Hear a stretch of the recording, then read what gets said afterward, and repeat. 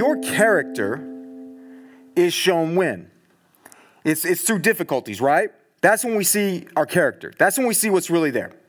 You know, you look at the last year and a half, right? And we've all seen things in family members, friends, co-workers, roommates, ourselves, and we go, where'd that come from?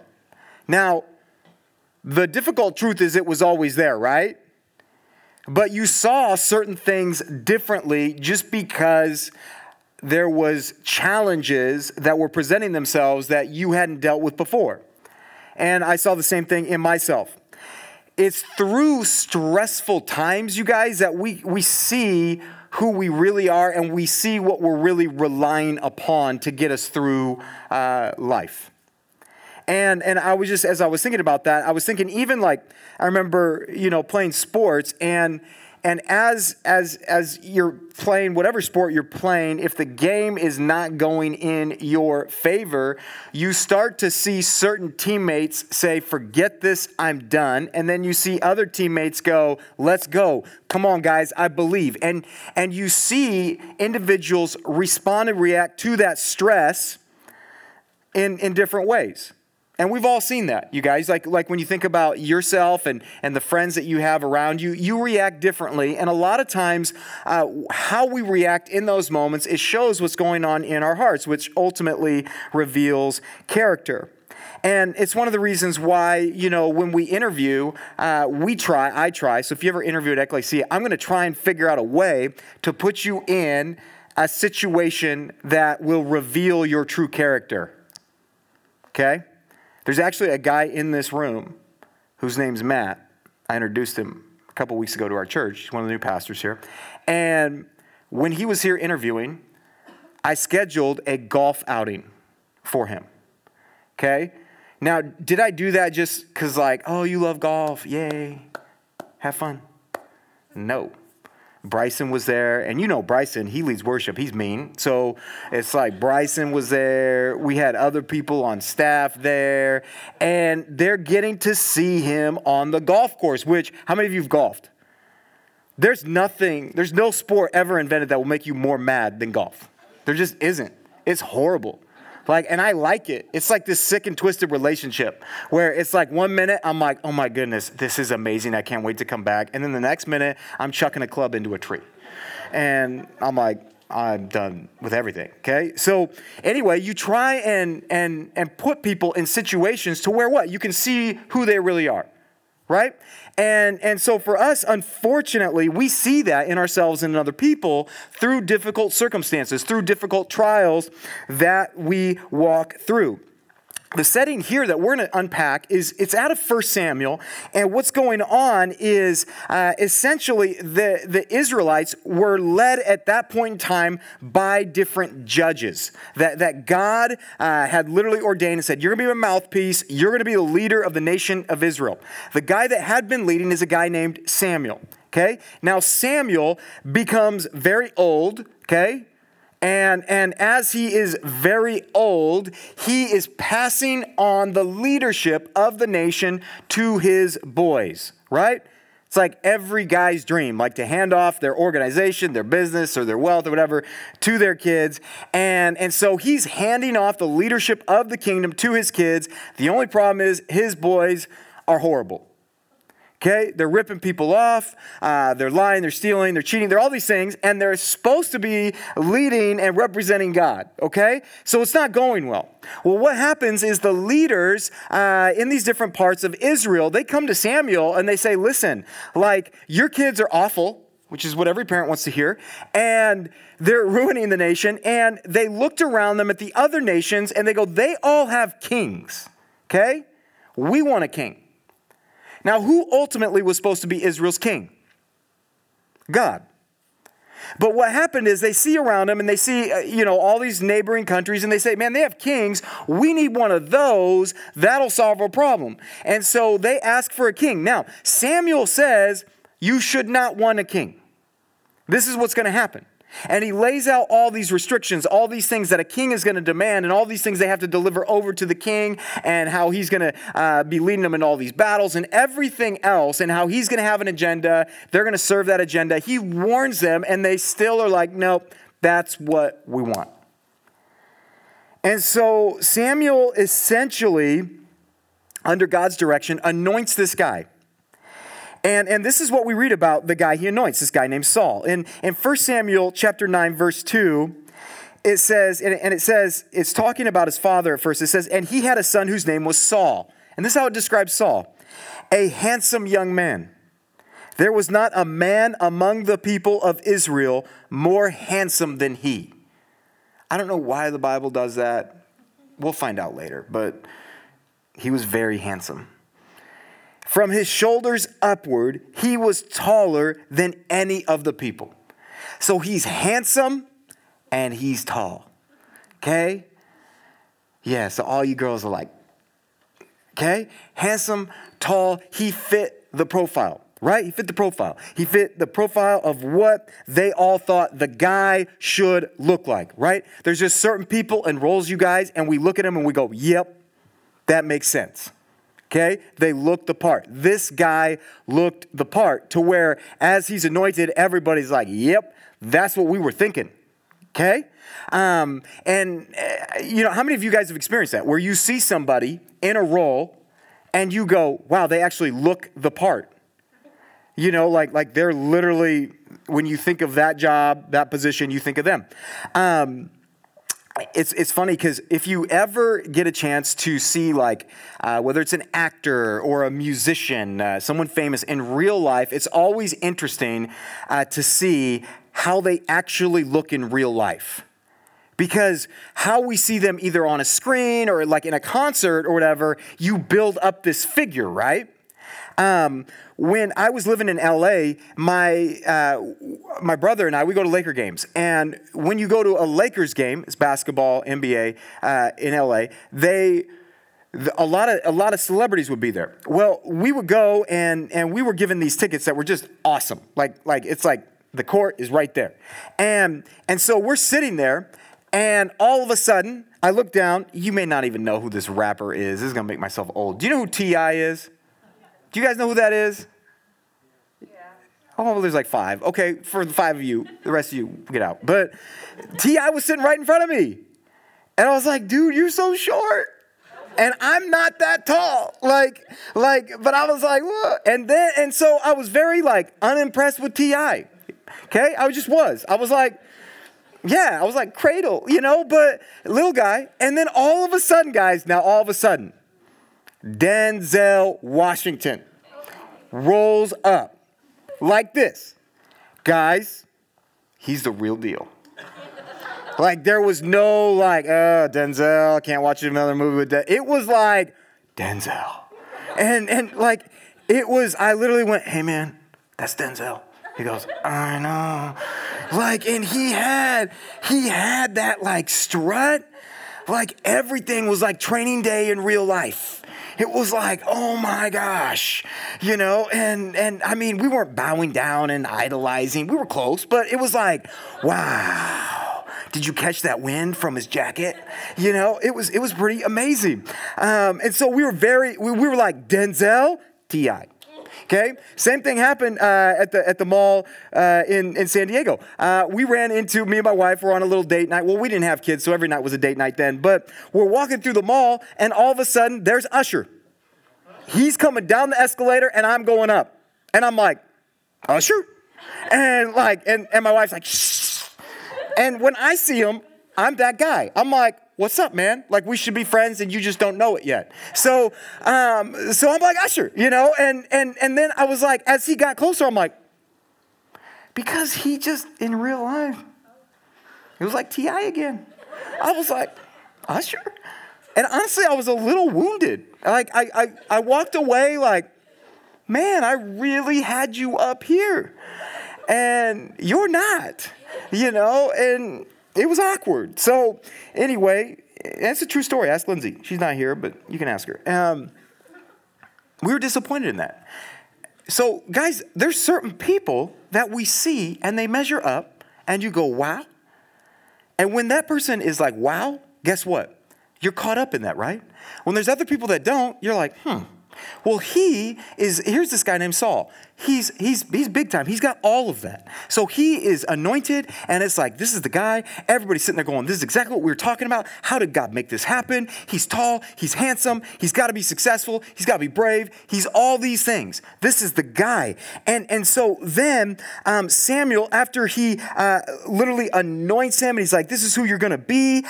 He knows he's going to be led into this battle against this foe that the Israelites were always at battle, at war against, called the Philistines. If you know David, Goliath was what? A Philistine. And so he says like, hey, this is going to be going down. And he tells Saul what he's supposed to do. In 1 Samuel 10:8. Okay, 1 Samuel 10:8, it says, and this is Samuel telling Saul. He says, then go down before me to Gilgal, and behold, I am coming down to you to offer burnt offerings and to sacrifice peace offerings. 7 days you shall wait until I come to you and show you what you shall do.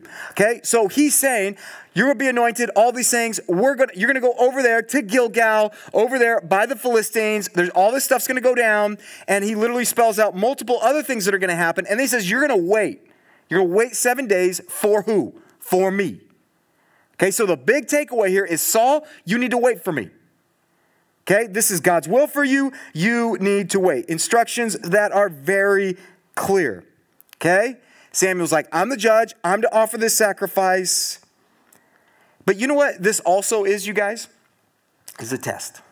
It's a test of trust, ultimately, right? What are you going to trust in? Are you going to wait, or are you going to put your trust in yourself? And so in 1 Samuel chapter 13, verses 8 through 14, this is the setting here. So Saul is there, and he's waiting. And this army of the Philistines has made themselves known, and they're huge, they're massive, they're intimidating in all of this. And like the nation of Israel is like, like this whole fighting thing is all of a sudden this new thing. And so there's the Philistines up there, and Saul is there with his troops. And this is what it says. It says, he waited 7 days, the time appointed by Samuel. But Samuel did not come to Gilgal, and the people were scattering from him. So Saul said, bring the burnt offering here to me and the peace offerings. And he offered the burnt offering. As soon as he had finished offering the burnt offering, behold, Samuel came. And Saul went out to meet him and greet him. Samuel said, what have you done? And Saul said, when I saw that the people were scattering from me, and that you did not come within the days appointed, and that the Philistines had mustered at Michmash. In fact, if you have a kid, you should name him that, Michmash. That's gender neutral too. I said, now the Philistines will come down against me at Gilgal, and I have not sought the favor of the Lord. So I forced myself and offered the burnt offering. And Samuel said to Saul, you have done foolishly. You have not kept the command of the Lord your God, with which he commanded you.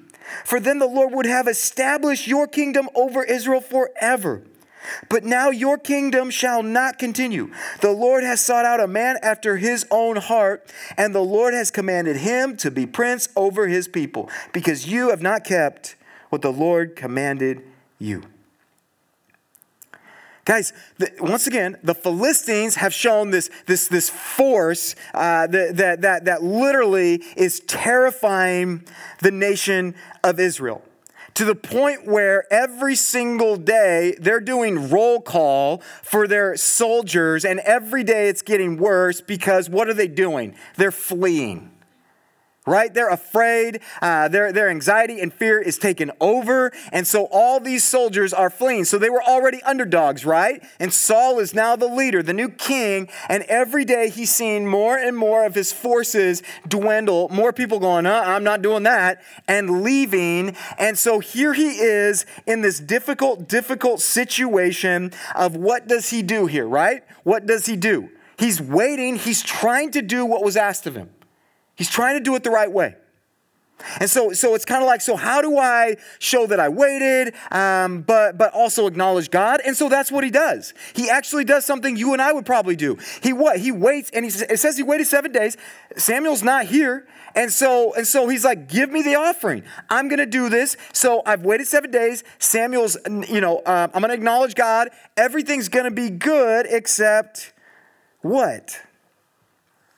Ultimately, he allows what he can see to override what he can't. And he performs this sacrifice without Samuel, the one who said to wait. And right after he's done with this sacrifice, Samuel appears. Right after. So here's the reality, guys. What I want to talk to you about is impatience. Impatience. Guys, impatience leads you to make decisions outside of God's will. Okay? Rarely, if ever, do you make a quick and wise decision. Okay? Like when I look at my life, and if I just put like 2 grids or 2 buckets, good decisions, bad decisions. The bad decision bucket would be full of quick decisions. The good decision bucket would be full of a lot of decisions that I considered over time, that I prayed about, that I fasted about, that I sought wisdom with, that I looked at God's word, that I prayed and really took it before God. Like that's what it would look like. I know it. I don't have to start thinking down those things. I just know that's what it would look like, you guys. And for you, I don't even have to ask you. I'm not going to ask you to raise your hand. I just already know that when it comes to quick decisions that you're making, rarely are they the best decisions for you. Rarely are they even right decisions. So that's what impatience does. Guys, and here's what we also see. Making an impatient decision, it means you don't trust God. Okay, that's essentially what we're saying. See, he made this decision because what? He saw his people scattering, right? It was a fear-based decision. It wasn't a God move. It wasn't God leading him in that. He's seen all these people abandon him, his soldiers leave him. And so in that moment, what is he operating off of? He's operating off of sight, not faith.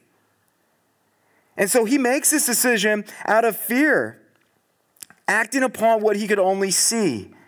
But here's also what's so dangerous about this.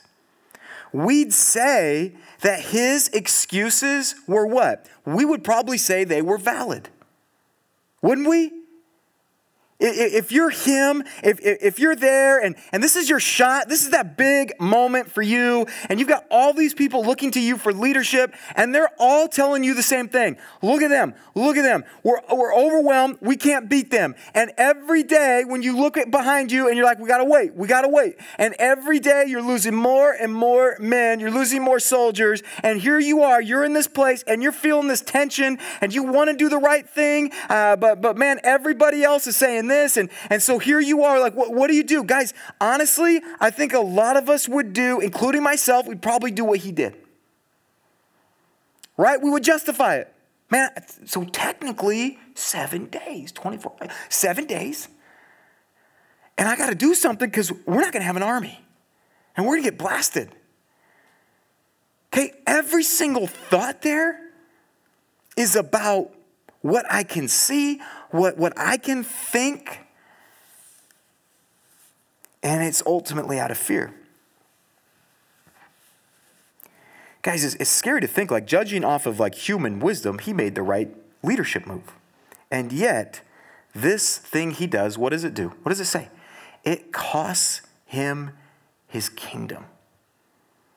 Guys, your impatience can cost you greatly. right? Like it can cost you greatly. And God knows this. He knows that when you're not patient, he knows it takes you to a place that you shouldn't be. He knows it leads you into decisions that can cause lasting harm for you, can cause major mistakes, right? Can cause you to wake up next to somebody in the morning and go, what just happened? Can cause you to wake up in a city with a job and go, what am I doing here? This is not at all what I signed up for. This isn't what I thought it would be. It can lead you at a school that you have no business being at because you just went with the first school that accepted you and you didn't pray about it or anything. You just went, oh, God's got to be doing this. Or you just accepted this job or this situation. You didn't at all think about it or pray about it. You just went, I'm going to do it. And you guys, there's so many situations like that we just go with and we don't take it through any steps of establishing, is God even leading us in this? And so what happens? And guys, a lot of those decisions are based off of what? Fear, right? Ultimately, this is my one chance. This is my one shot. If I don't jump at this, nothing else is going to happen, right? So we're not operating off of faith in that moment. We're living in fear. And also what we're saying is, God, this is my kingdom. It's not yours. I am in charge of my kingdom. And God knows that there's that potential harm with impatience. And so over and over in Scripture, we see him talk about patience. In fact, we see in Galatians, it's a fruit of the Spirit.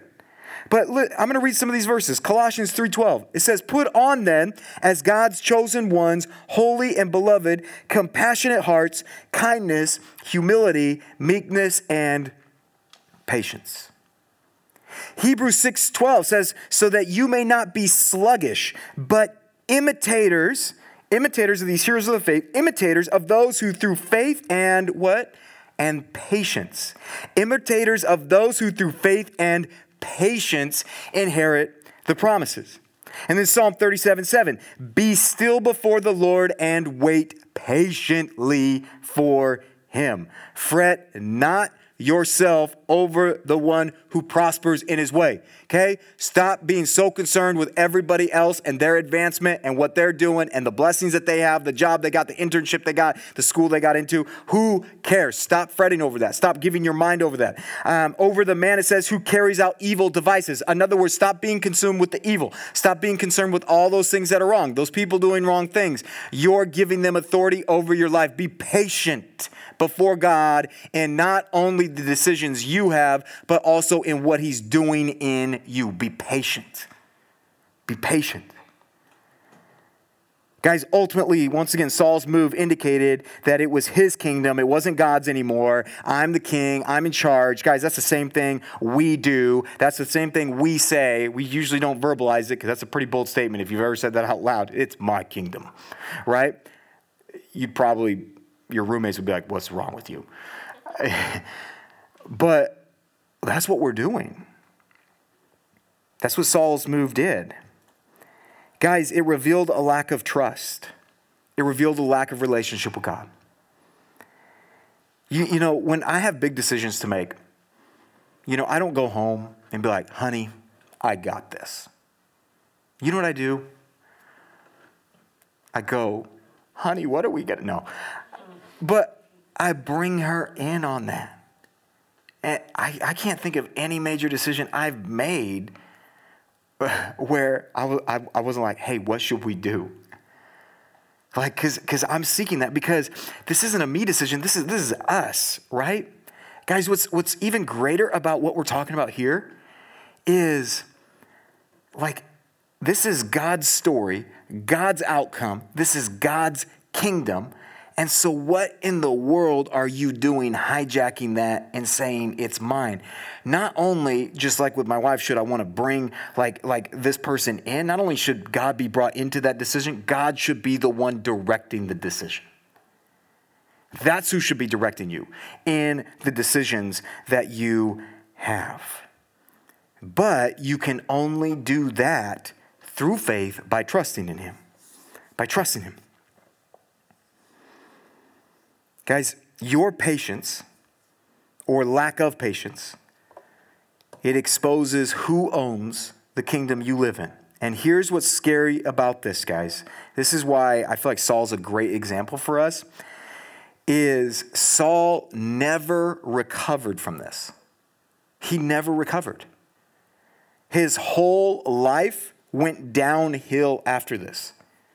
Like, here's the thing that you guys need to know. Because it's a very short step between a mistake and a habit. It's a very short step from you making a decision to the decisions taking hold of you. And so for Saul, this was the beginning, essentially, of the end, because what happened in his life is you just see it snowball. Now, I know we're in Eugene. We don't get snow. Just pretend you've seen snow. And if you have the right kind of snow, you can literally take a ball and just start rolling it, and it just gets bigger and bigger and bigger and bigger and bigger. How many of you have done that? That's great. Some of you, okay? The rest of you are like, what's snow? I don't know. I'm from Southern California, okay? But it does that, guys, and that's what decisions can do. Decisions can just snowball like that to the point where ultimately for Saul, it defined him as a leader and it defined his relationship with God, and it never got right. And so you guys, that's the danger that I want to push you away from, is if you've made a mistake, if you've taken control, that doesn't have to define you, right? Like you can recover from that. You can get things right with God. You can make a decision there. See, Saul, and why he's a great warning for us, is he never did that. We've looked at some of the characters. We talked about David a few weeks ago. I talked about David. David was able to what? Acknowledge and repent and come back. Guys, not everybody, unfortunately, does that. And my heart is, and my prayer is this. If you have made a mistake recently, if you're sitting here and going, man, I made that decision and that decision. It was impatient. I didn't wait. Can't believe I did that. Can't believe I'm here. All these things. And you just look at a track record of mistakes. Stop. Stop. You have a choice. That's why I love College Group. Man, your lives are just starting. You get to draw a line in the sand right now, but no more. It's not over for you. And so I want to challenge you and encourage you to take that step. And guys, this is not just something I see as a struggle with people who don't believe in Jesus. Okay, if you don't believe in Jesus, I'm not singling you out as oh, this is all you. Guys, this is a huge problem. Impatience is a huge problem for Jesus followers. And here's why. Jesus followers have a tendency to spiritualize a lot of things that shouldn't be spiritualized. In other words, as Jesus followers, a lot of times we are looking to place answers and attach them to God when they have no business being of God yet. So in other words, well, I've been praying about a job and I got that job offer. That's got to be God. I've been praying about a boyfriend and he just asked me out. That's got to be God. It's got to be. Right? So we spiritualize. We make a decision. I applied to 3 schools and only one responded. That's got to be God, right? It's just got to be.